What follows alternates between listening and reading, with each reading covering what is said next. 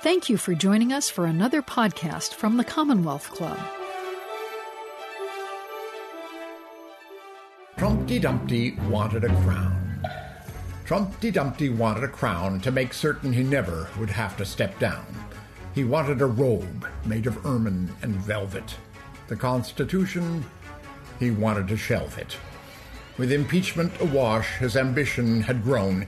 He wanted an orb, a scepter, a throne, 6 royal palaces, 6 royal carriages, a church dispensation for 6 royal marriages, courtiers installed on his own Supreme Court, and royal beheadings, if only for sport. He craved the occasional royal procession and, gasp, the eventual royal succession. Trumpty Dumpty gets his way, unless the public has something to say.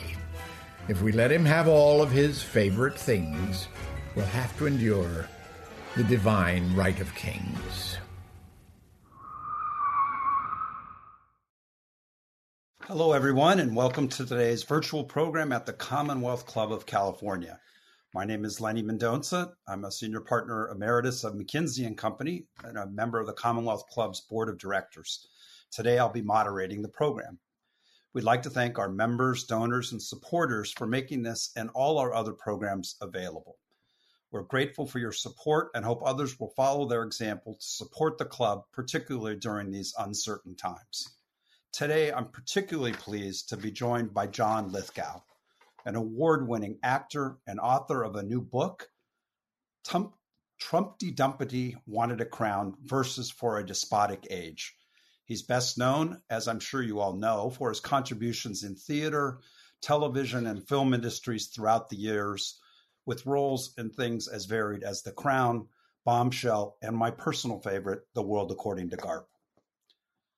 After receiving degrees in history and literature from Harvard, John went on to study the performing arts at the London Academy of Music and Dramatic Art on a Fulbright scholarship. From there, he went on to become a notable award-winning actor with 2 Tonys, 2 Golden Globes, and 6 Emmys under his belt. In recent years, John has taken a public stance on political commentary and is known for his critiques of the Trump administration through satirical art. Trumpty Dumpty Wanted a Crown uses the traditional children's rhyme to criticize presidential decisions made in the last year and covers recent events such as Trump's impeachment, the COVID-19 pandemic, the Black Lives Matter protests, and much more. We'll be discussing a lot in the next hour, and I want to ask your questions as well. So if you're watching along with us, please put your questions in the text chat on YouTube, and we'll be getting them a little bit later in the program. So thank you, John Lithgow, for joining us tonight. John Lithgow, it's a pleasure to see you. Thank you, Lenny. It's very nice to meet you. Very nice to talk to you. And we're especially happy to have you right after your newest book came out and was just out this week. I had the pleasure of reading it. Also had the pleasure of watching you on Stephen Colbert last night. So it's nice of you to join us after the Colbert Show. Did I sufficiently make a fool of myself last night? Fantastic. It was fantastic. And appreciate you joining us here today and talking a little bit about the book and doing more of a chance to get a feeling for it, including what we just saw to kick off the program with your reading of one of the poems. But before we get into that, can you just tell us a little bit about why poetry? Is this, we all know you as an amazing actor and all kinds of wonderful things, as I mentioned earlier. And this relatively recent, at least that we know of, a foray into poetry and art. Is that what made you do that? Well, I sort of backed into it. I certainly didn't set out to write political satire in verse. I've always written verse, just occasional verse. I've written funny poems that include everybody's name in the cast of a play on closing night. I've actually done 2 commencement speeches at private schools with small graduating classes in which I used the names of every single one of the graduates in doggerel poems, completely to their surprise. finding out and talking to the dean of their school about all the scandals they've been involved in within the last couple of weeks. Little things like that. And then around about the late 1990s, I had been doing a lot of entertaining of children, concerts with orchestras. In fact, I've even performed with the San Francisco Symphony, and doing videos for kids and albums for kids. And I began writing rhyming verse stories and picture books. And I wrote 9 of them, some of them Times best-selling picture books. But in all of that, I was never serious about it. I'm still not serious about it, but I'm at least dealing with various serious subjects now. What happened was, another one of these occasional poetry events, I rewrote the 3rd verse of Gilbert and Sullivan's I Am the Very Model of a Modern Major General for New York Public Theater Gala, outdoors in Central Park a couple of years ago. And it was just after Mike Flynn had been charged and apprehended and fired. He was very much in the news. And I sang the entire Gilbert and Sullivan patter song in the character of Michael Flynn. And when I unleashed my own verse, when President Obama made me head of all things clandestine, he realized he'd brought to life a governmental Frankenstein. But then I made a killing in a case of public pillory by shouting, "Lock her up!" in my harangue opposing Hillary, etc.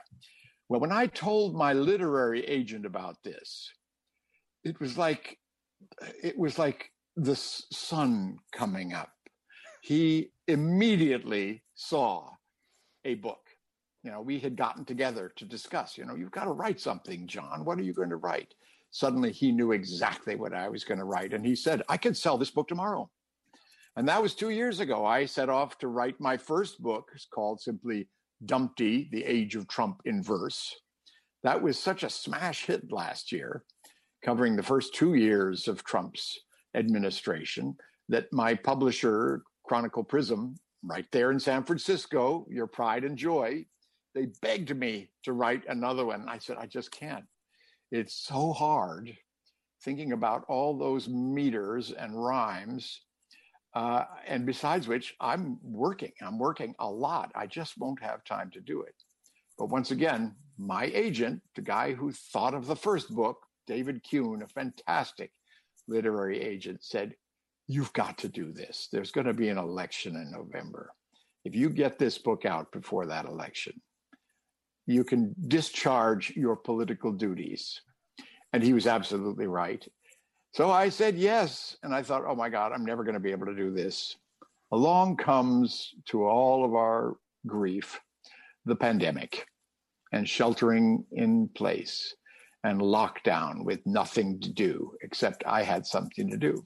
That's when I wrote all those poems.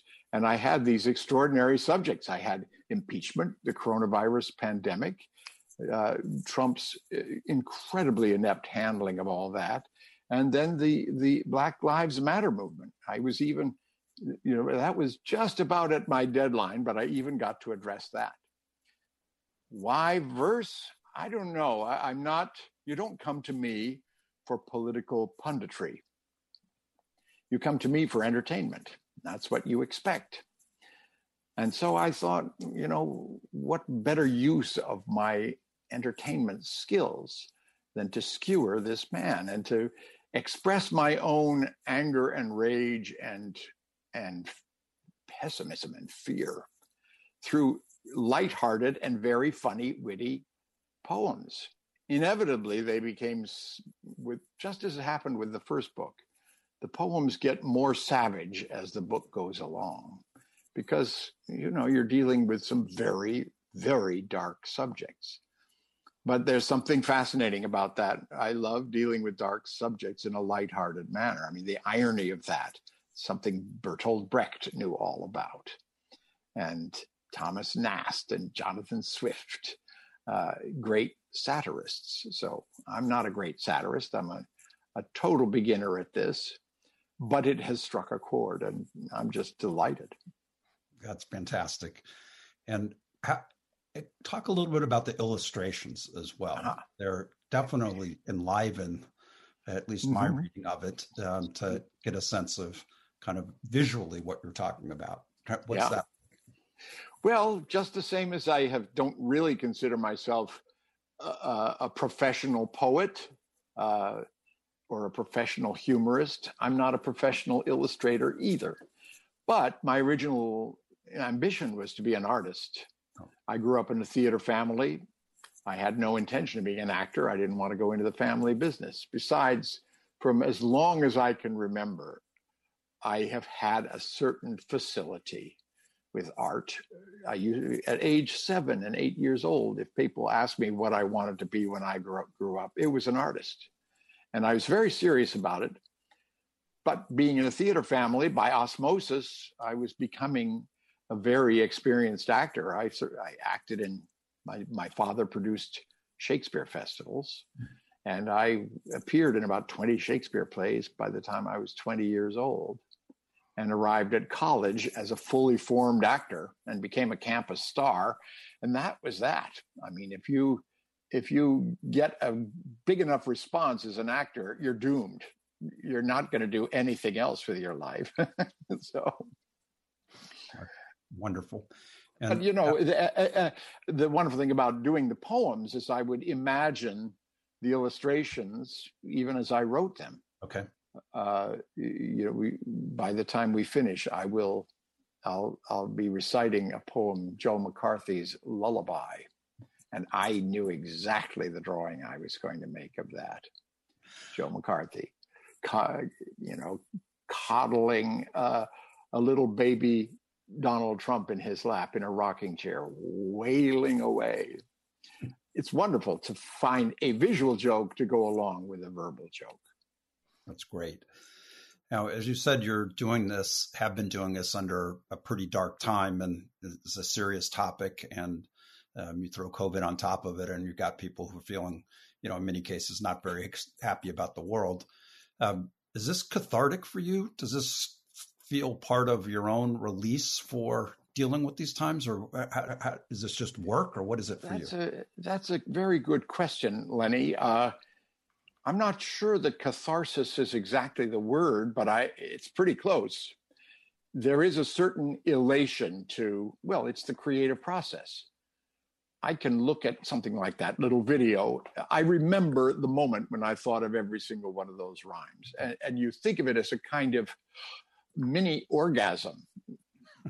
That's a fairly rude way of describing it, but it's like, oh, yes. And it's very, very hard work. It's dogged drudgery because I sit in complete silence. I can't be you know, if a pickup truck backs up and makes that little beep, beep, beep sound 3 blocks away, I go into a fit. You know, you have to go into this trance-like state, which is why why I was hesitant to do it again. It's just too darn hard. But boy, when you think of the last line of the last stanza of a poem, it's just it's cathartic, sure enough. And also, I mean, the poems are very savage. I really take a few people completely to pieces, like Eric Prince, John McEntee, Elaine Chao, people who really deserve it. But I myself am not the kind of person who would get on MSNBC and hold forth with my own anger and wrath, like Steve Schmidt, a man whom I just absolutely love listening to, but I couldn't do that. But I can be very perverse and subversive and get at them in my own way, which is with satire. Now, you've had a chance to both do readings of your poems and have fellow actors and actresses and friends read them as well. How did that come about for others engaging with it, and what's that feel like? Oh, I was just so thrilled with that. You know, because it was COVID, you couldn't do a proper book tour.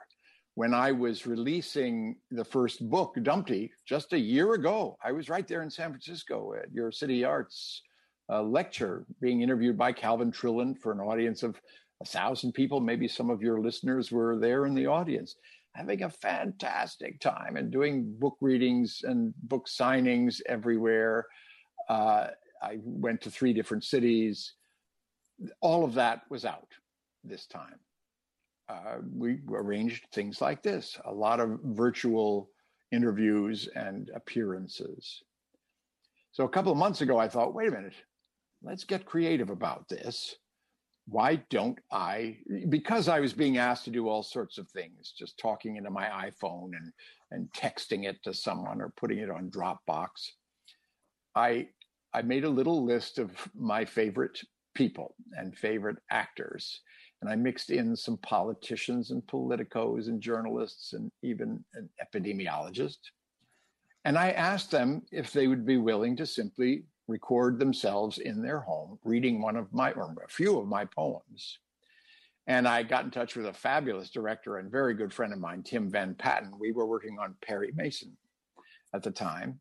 And I said, what about this, Tim? What about making videos of my poems as a way of selling the book? And he said yes immediately.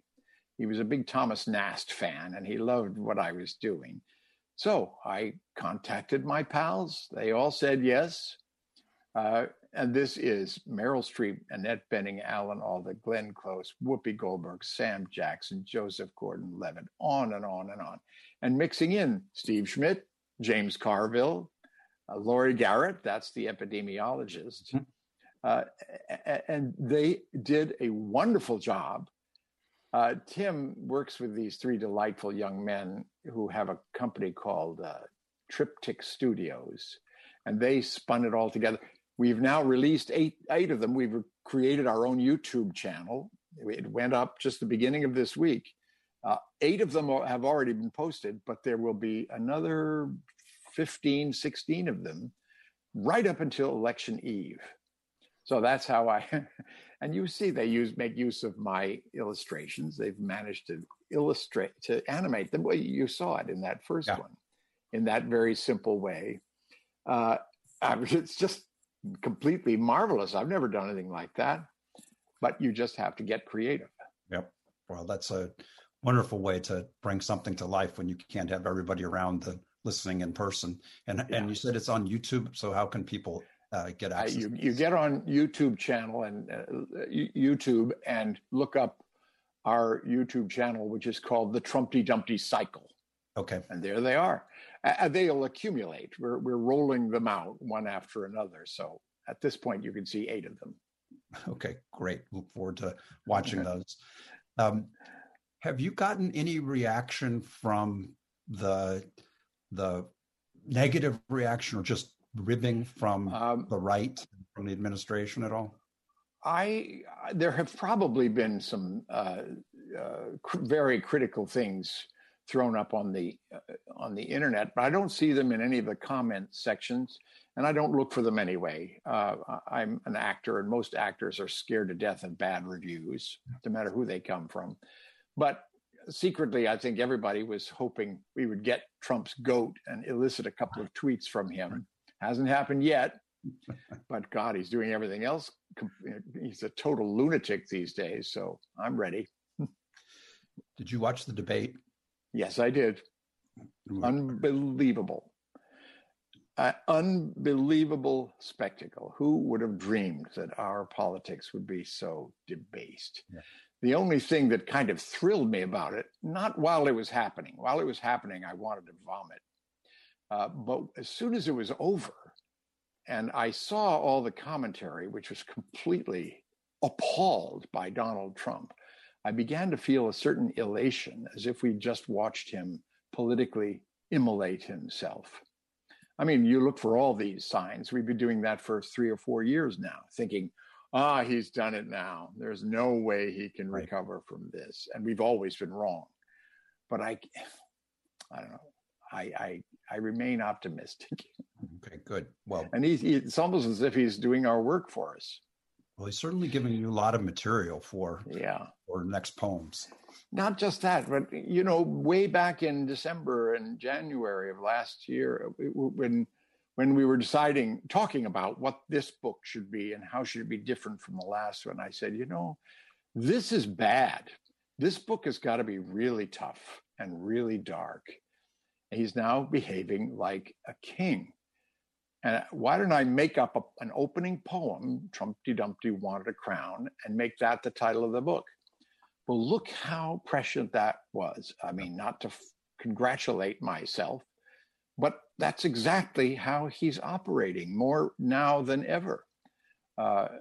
And you know, I wrote that lighthearted poem back in January.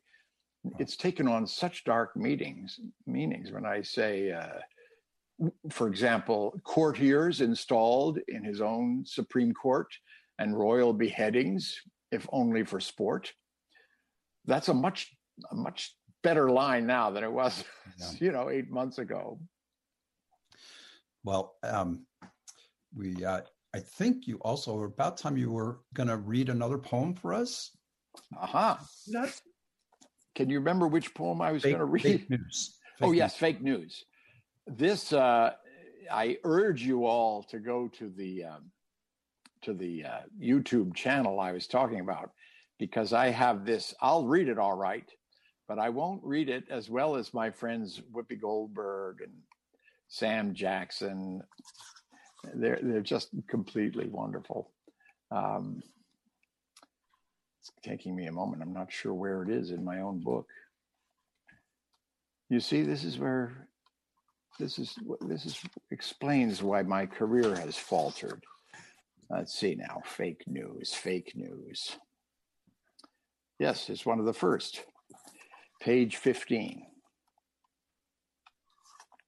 And I'll show you the illustration for it just for the fun of it. Oh, you've got the illustration. Yes. That's our clever little tech people. Nick by name. It's called Fake News. And this, by the way, is Herodotus.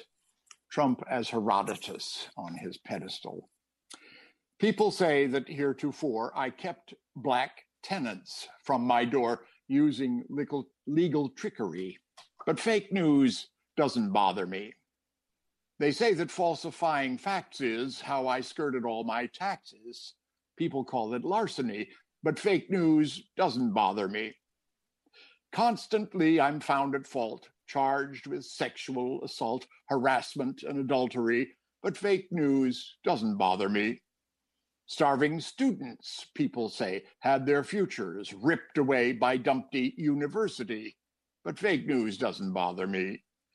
They smear me with the vilest things like payoffs for my casual flings from the campaign treasury, but fake news doesn't bother me. People say I monetize all my presidential ties, boosting my prosperity, but fake news doesn't bother me. They say my meddling in Ukraine left an ignominious stain tantamount to treachery, but fake news doesn't bother me. They say in days coronal viral, I propelled our downward spiral through my imbecility, but fake news doesn't bother me. Notwithstanding crimes like these, I'll continue as I please. Fake news doesn't bother me. I'll just rewrite history.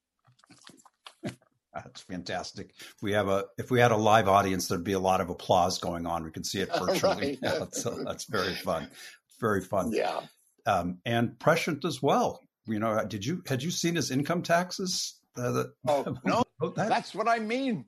Now, I wrote that early on, in January. It was one of the first ones I wrote. Coronavirus had never even been heard of, but I was able to stick that last stanza in when coronavirus hit about days coronaviral. By the way, it was a wonderful event that I can tell you about. I'd written 3 or 4 of these poems, one about Roger Stone, one about fake news, of course. There was one called Twinkle, Twinkle, Kenneth Starr, about all the defense team in the impeachment trial. And I was invited by Senator Debbie Stabenow from Michigan to be the after-dinner entertainment at a retreat of the Democratic Senate Caucus in Baltimore in the Johns Hopkins Rare Books Library. And I flew to Baltimore, And I read my first 4 poems from this book. It was the first time I had ever read them aloud for anybody. And I was reading them to United States Democratic senators. Great. And they laughed and applauded. They gave me a standing ovation. It was just one of those, for me personally, it was just a historic night.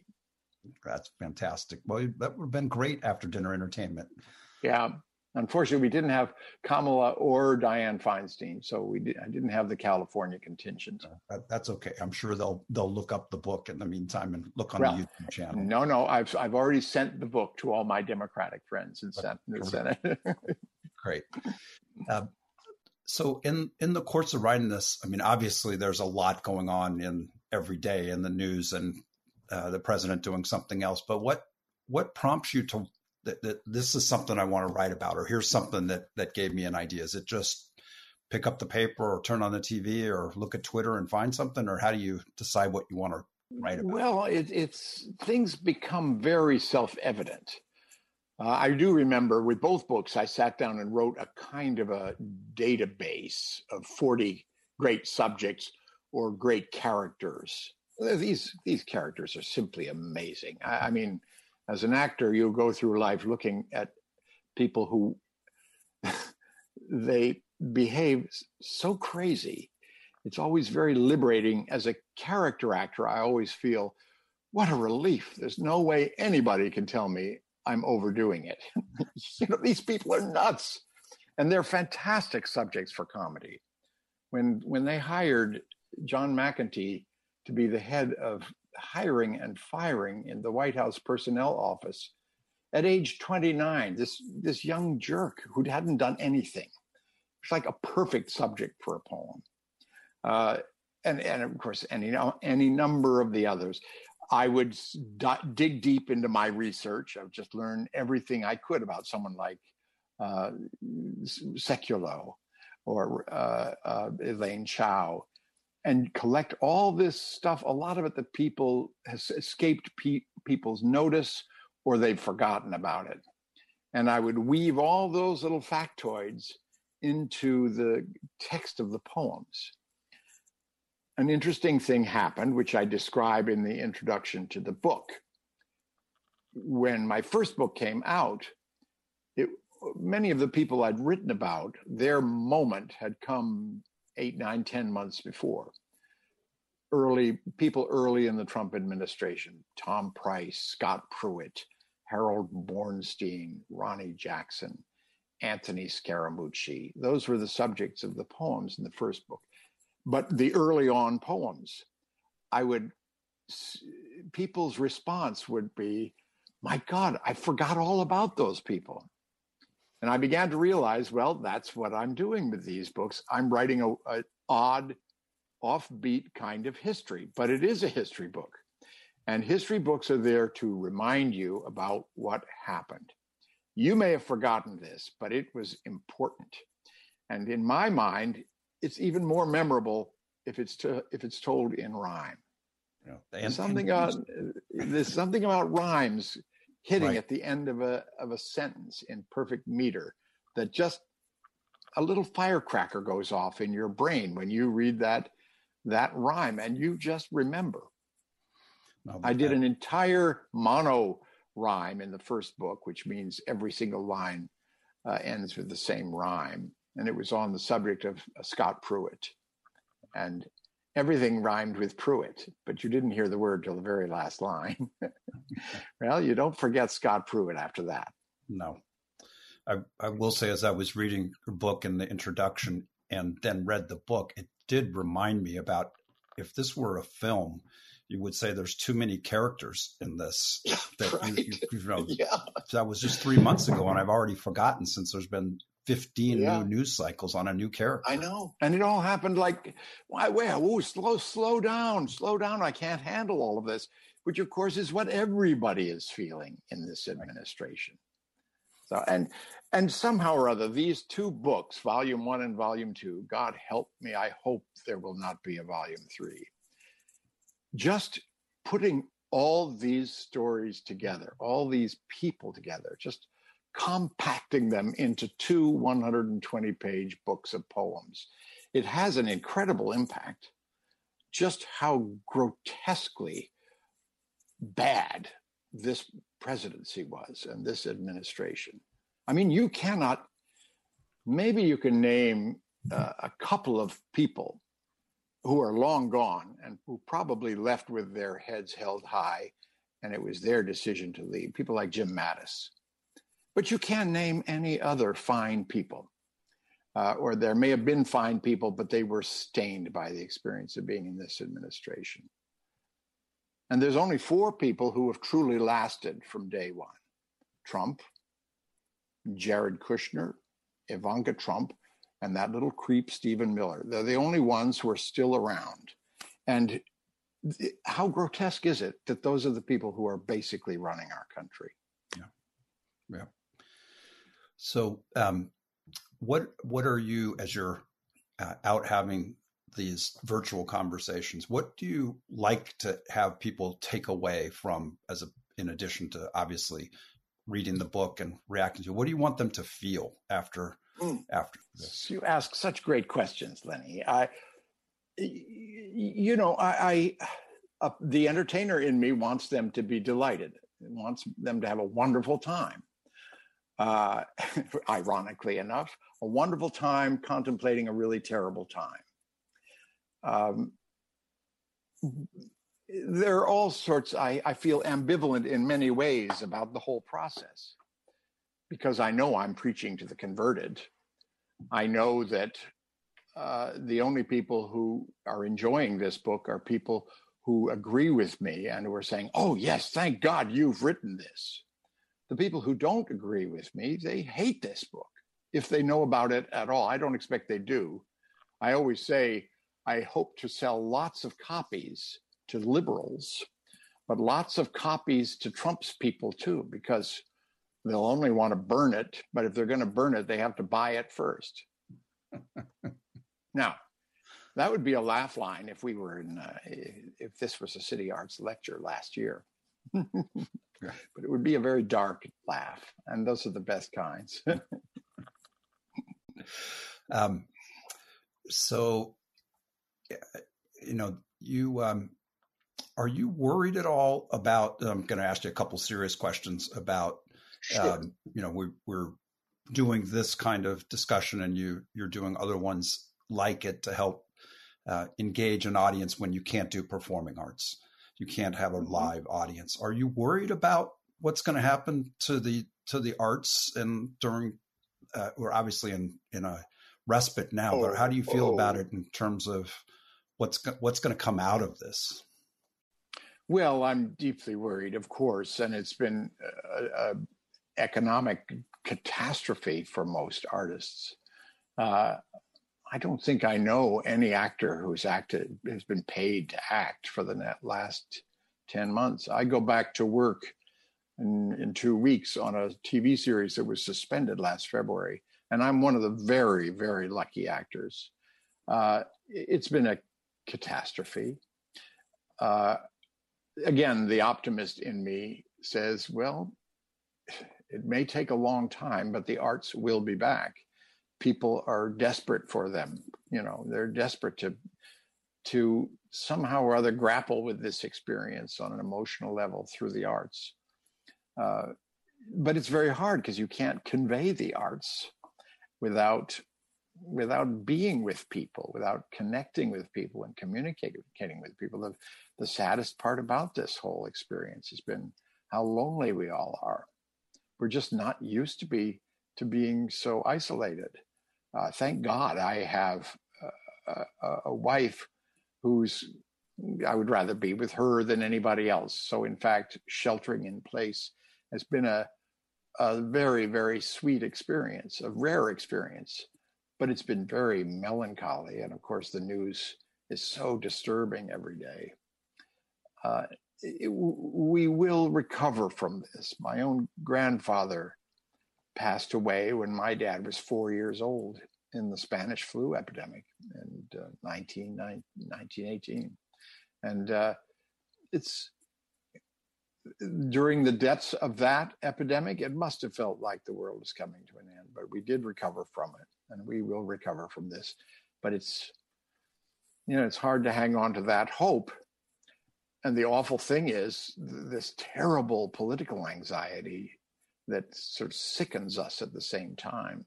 It's really, really a tough thing to live through, but we're all living through it together. When I was growing up, my parents' generation, they would all tell their rueful, funny stories about the Depression and starving in New York, being starving actors in New York. My dad was a New York actor in the late 1930s, just never worked. In fact, my mother was a waitress at Stouffer's on Fifth Avenue, which was a great job. And because of that, they fed everybody in their little apartment in the village. And they tell those stories as if it was the most exciting time of their lives. So maybe we'll look back on this and tell people how we survived. Hope so. I'm sure we will in one way or another. We're all hopeful people. So how are you able to do restarting your acting in a couple of weeks, given the environment we're in? How has that been enabled? Well, I guess, things are slowly coming to life in the film industry in LA. They're taking us through all sorts of protocols, a lot of which I'm not even aware of yet. I haven't been through it. But I don't know. I've been going to recording studios. There's only maybe one or maybe two people there, and we're all very careful to do little odds and ends of jobs. I don't know. Somehow we'll just sort of creep back into action, just the way sports have. Right. But it's very halting. They keep canceling football games and basketball games and entire conference seasons just because of 2 or 3 infections. So I don't know. It's going to be a little tough. I do hope you're right, and I certainly feel like that there is a pent up interest in people wanting to both get out personally, but if they can't get out, at least engage and watch and enjoy something that takes their mind away from the day to day. So I would assume as soon as you're able to start producing again and filming and acting, that there'll be an audience just thirsting for it. Yeah, because we're not seeing anything new and anything that's been produced in the last eight months. Right. So in addition to being able to spend more time with your wife than you might have expected, how are you keeping yourself sane besides writing poetry? Well, that's been a big part of it. I wrote a book, I illustrated a book, and then I co-produced these 21 videos, something I've never done in my life.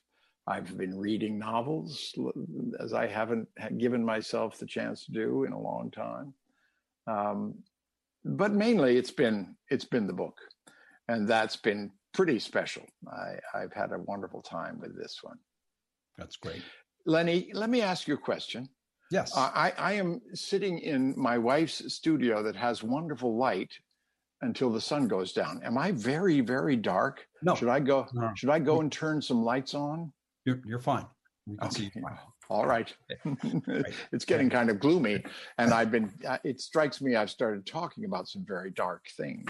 Well, let's give you a chance to lighten this up a little bit, or at least change that tone a little bit. And if you want to turn on lights, you can, but you're fine. So I think we have another video to watch. I'll turn the lights on while you show the video. Okay. It's a Recipe for Disaster. I think we're about ready to go. So we'll cue that up.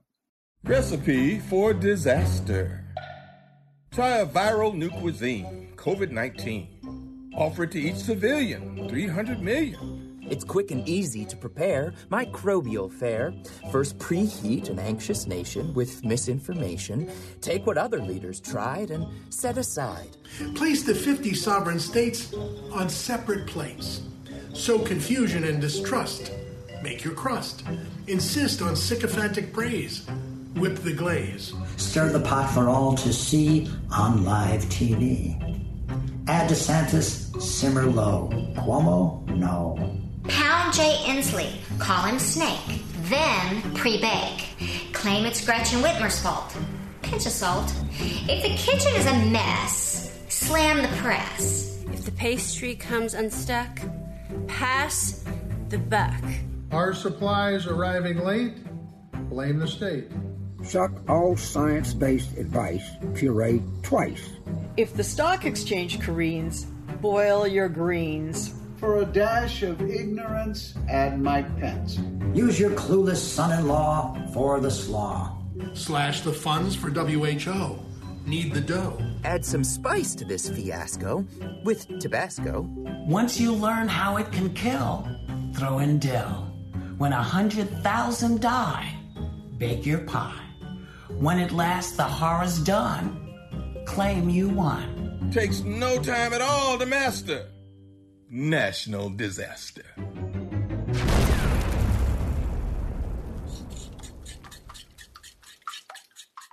That is fantastic. How about that? I love that. I mean, the poem was terrific. The illustrations were fantastic. And having that array of voices be able to bring it to life must have been really fulfilling. Yeah. And just to make sure I give everybody credit, that was Whoopi Goldberg, Sam Jackson, Joseph Gordon-Levitt, Steve Buscemi, Wayne Knight, and Stephen Root, and Kristen Chenoweth, and Margaret Cho. What a gang. Huh? And you had James Carville in the mix, I saw. And James Carville. Yeah. And that was Laurie Garrett, one of the world's great epidemiologists. Yep. Yeah. And was that and Senator John Tester, who became my great friend that night in Baltimore that I just told you about. I can imagine that would be a fun conversation. So it was great.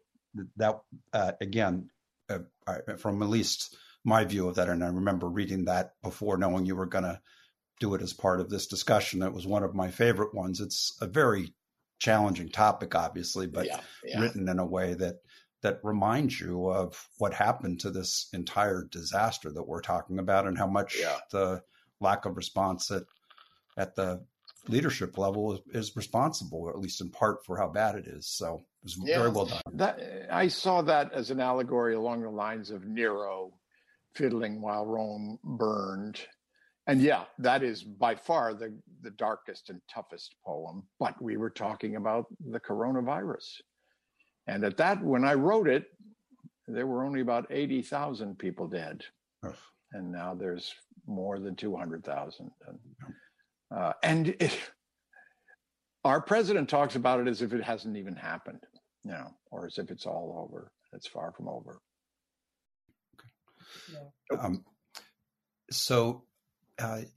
As you were working through this book during this time, a lot of events have occurred in the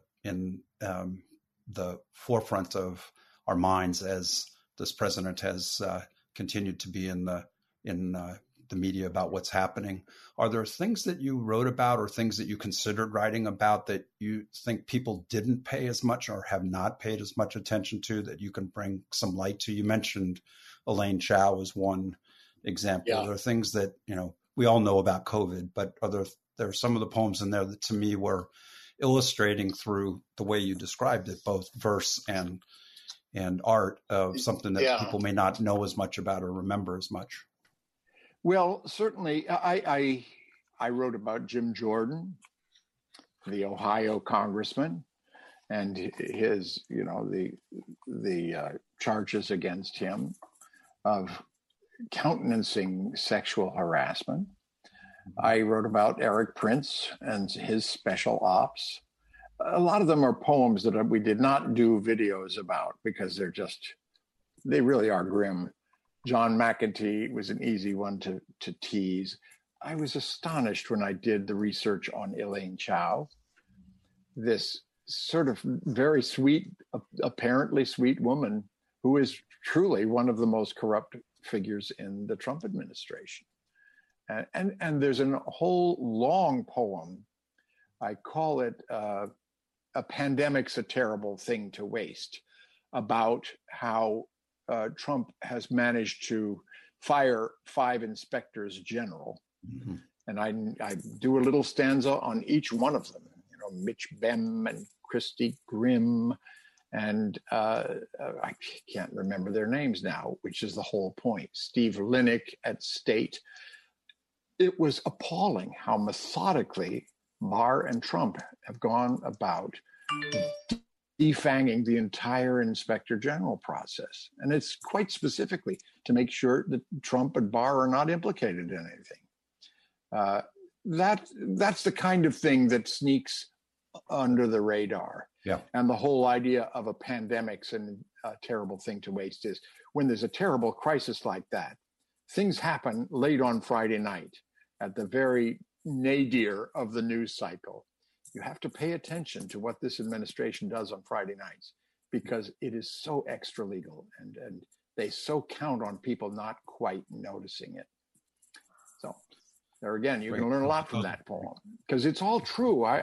The thing we chose to do quite early on, they are the poems and they are outrageous because the behavior is outrageous and the people are outrageous, but they are accompanied by completely factual, completely deadpan little reminders what the actual facts of the matter are, because these poems are all based on the truth. Right.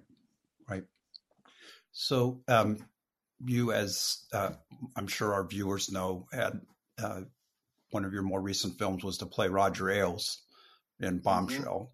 How did that compare in terms of trying to get into that character with trying to communicate through poetry? And what was it like to play someone that bigger than life? It was a wonderful experience. Very, very complex man. I mean, every time I play a villain, and I played just as many villains as I have heroes and fools, I always say my stock and trade are scoundrels and fools. Well, the scoundrels, when you play a villain, it's fascinating to really, really work on finding out what is redemptive about that person or what is remorseful about that person. And that's how I approached Roger Ailes, a man who sort of had his compulsions, but surely he wishes he didn't and got no satisfaction from them. And in a way is a very pitiable creature. I took the ingenious move, if I say so myself. I tracked down an old friend of mine who had been Roger Ailes' producing partner in the 1970s when Ailes was trying his hand at theater producing in New York. In fact, he produced the first hit production of Lanford Wilson's Hot L Baltimore. Amazing fact, Roger Ailes. And my friend Steve Rosenfeld, who was his producing partner, described him. He said he was very upset. He was very appalled by his Ailes' behavior late in life, but he found it very upsetting that nobody was telling the story of what great company he was, what a great sense of humor he had, how he could make you laugh for 40 seconds straight. These very interesting, a completely different Roger Ailes than the conventional wisdom.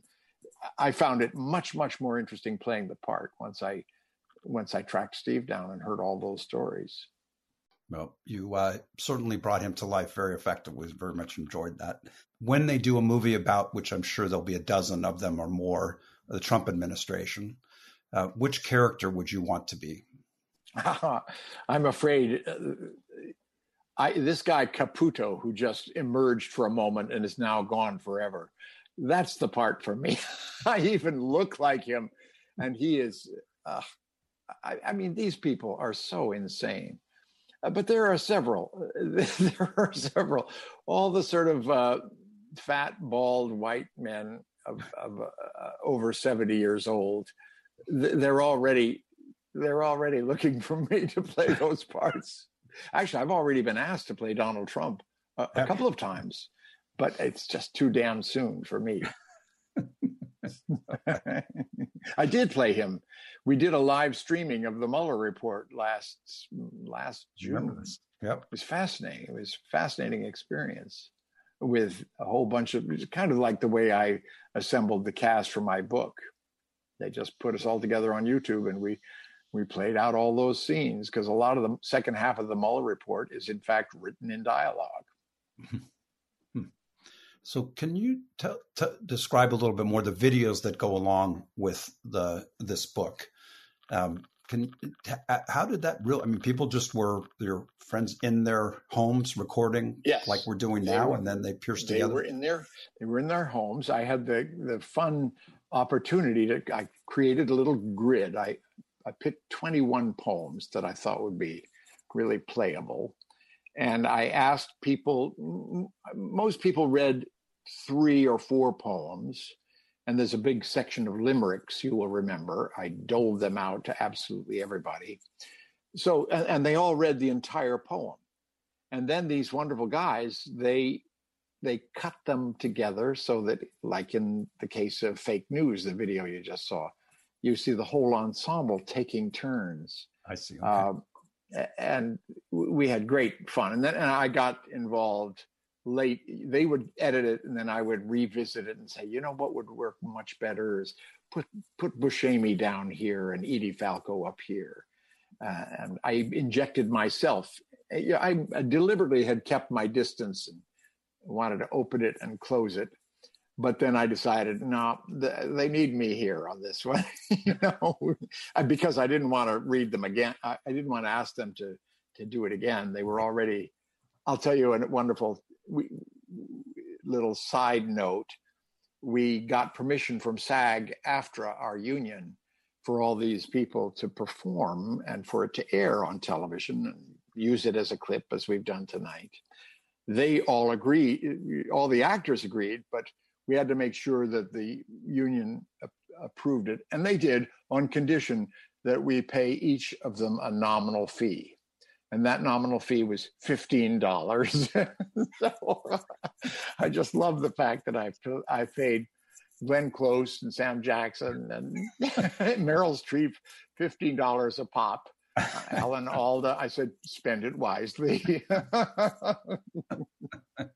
I'm sure they needed the work, and we're grateful for the $15. So, but it looks like they were having fun doing it. Looks like they all had a wonderful time. They were really delighted, and they all did it completely on their own. I wasn't there to say do it faster or do it funnier. They all did a great job.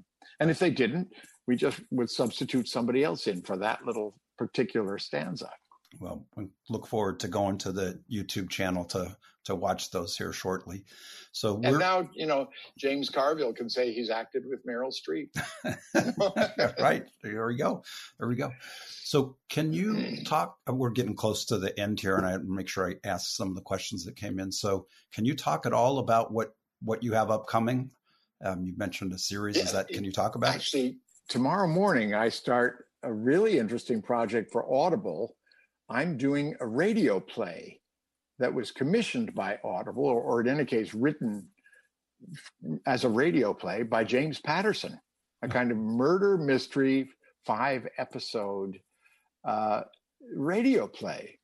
Now, I think that's one of the products of the pandemic is bringing just sound back, things for people to simply listen to, because you can record something solo in a recording studio in a way you can't perform it with other people.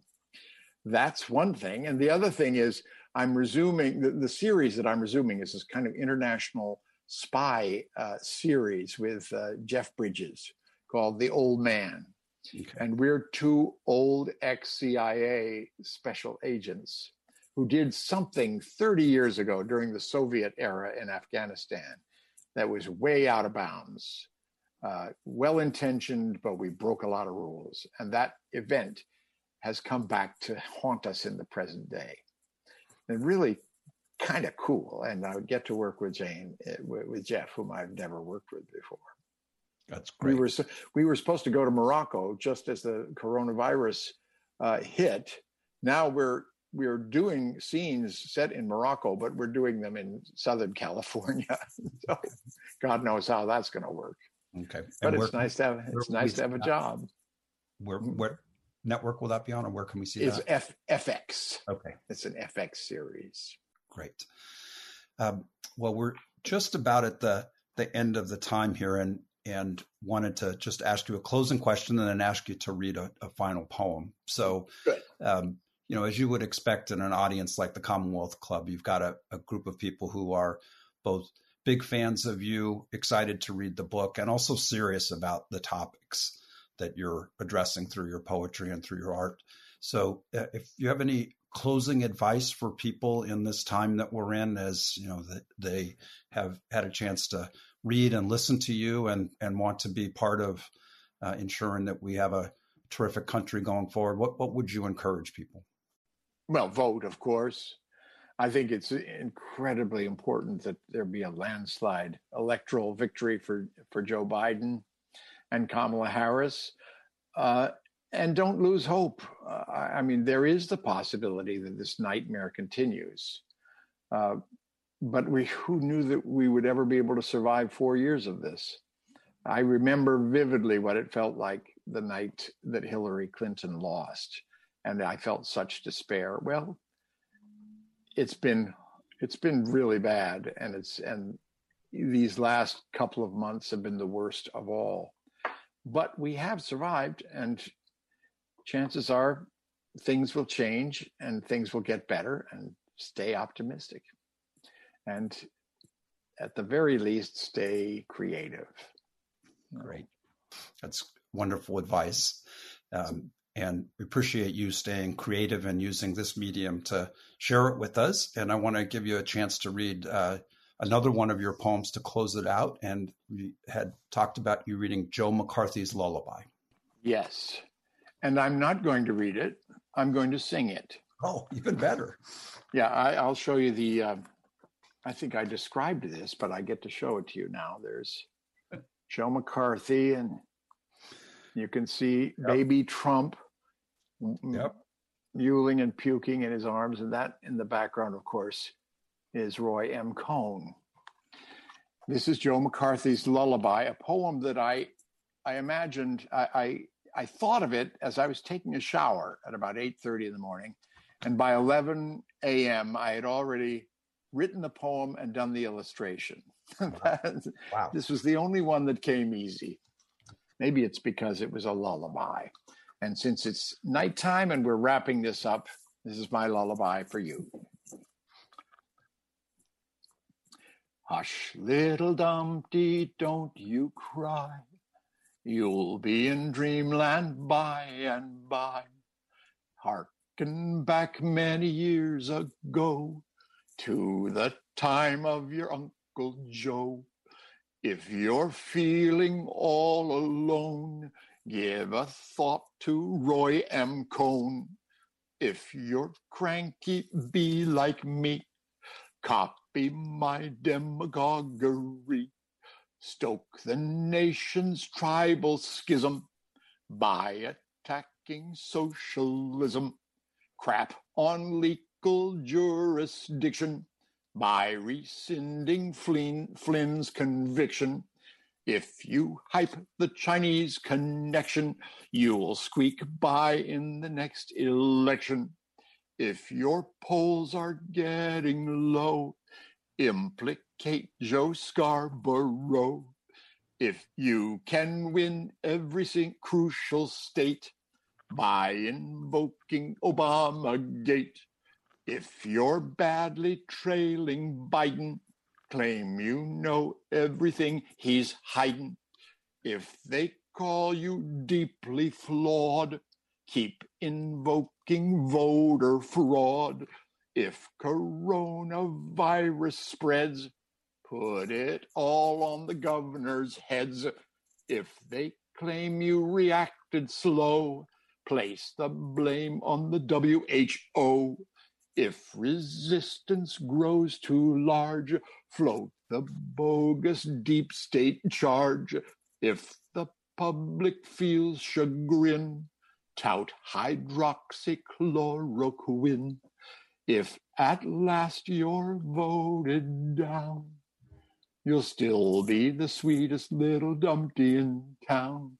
So hush, little Dumpty, don't you cry. You're out of office by and by, by and by. by and by. Oh, that's fantastic. That's Joe McCarthy's lullaby. That is wonderful. That is wonderful. And, if we could see it, the applause would be deafening right now. So, but I can think of no better way to end an evening with John Lithgow than having him read Joe McCarthy's lullaby. So thank you very much, Lenny. Thank you. You do this so well. It was really a pleasure to talk to you. And again, our thanks to John Lithgow, author of the book that he was showing, which I encourage all of those who registered at the Commonwealth Club for this event will be getting a copy. And for those of you who are watching on YouTube or listening on the radio, would encourage you to get the book called Trumpty Dumpty Wanted a Crown: Verses for a Despotic Age. And thank you again, John, for joining us today. We'd also like to thank our audience for watching and participating live. If you'd like to watch more programs or support the Commonwealth Club's efforts in making virtual programming, please visit commonwealthclub.org/online. Again, I'm Lenny Mendonca. Thank you, and stay safe, everyone. Thank you again, John. Have a great evening. Thank you, Lenny. Great job. Bye now. You've been listening to the Commonwealth Club of California. Hear thousands of our podcasts on Apple Podcasts, Google Play, and Stitcher. If you like what you've heard, please consider supporting our work and help us bring 500 programs a year to listeners like you. Go to commonwealthclub.org/donate. Think your way around the world with our travel programs to exciting domestic and international destinations. And when you're in the Bay Area, please join us live at our events. Thank you for listening and for your support.